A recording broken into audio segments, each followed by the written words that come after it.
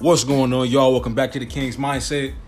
I'm here congregated with my brother Chris and my brother Cass. Right now, we got a topic at hand, and the question is, what builds confidence? What you got to say about that, Chris? Well, in my opinion, and from experience, excuse me, to build confidence, you gotta go through your own personal experiences, good or bad. Prime example, I started off painting shoes. I honestly didn't think I was gonna make a single sale, but as I got more experience with my art and interacting with customers and knowing how to talk to people, I developed the confidence and I was able to, push forward and make the necessary sales I needed to make. Another example would be person could go have bad experiences, and to not keep going through those bad experiences, you change your mind, you change what's going on around you, and you feel me? As you do that, your confidence will start to grow. So you're saying when you come across a challenge, you got to adapt to the challenge to find a solution, or keep going through these challenges and eventually you're going to find one? Either or. Okay. Either or. It depends on the person. Everybody's different. Like I said, there's good experiences and there's bad experiences. It's all about your end result.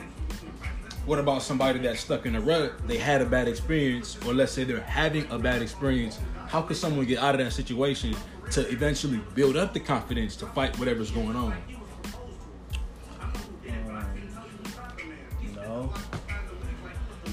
That's a tough one, but you just got to keep going.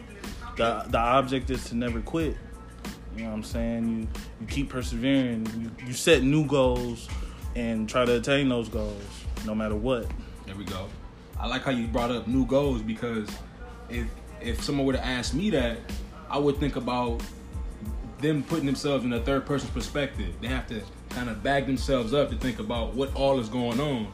If right. The issue is C, then sometimes you got to go back to B and make a different route. So by the time you get to C, you'll have a better opportunity, or that challenge will already be overcame. Right.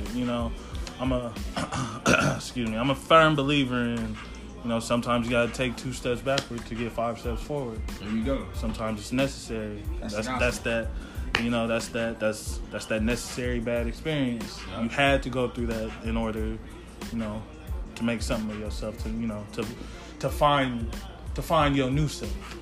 Yep, I agree. And for me, a way that someone could build confidence, or the main way through my life, my experiences, is success. Because in something that you aren't confident in, there's usually a failure attached to it. Oh, most definitely. Yeah.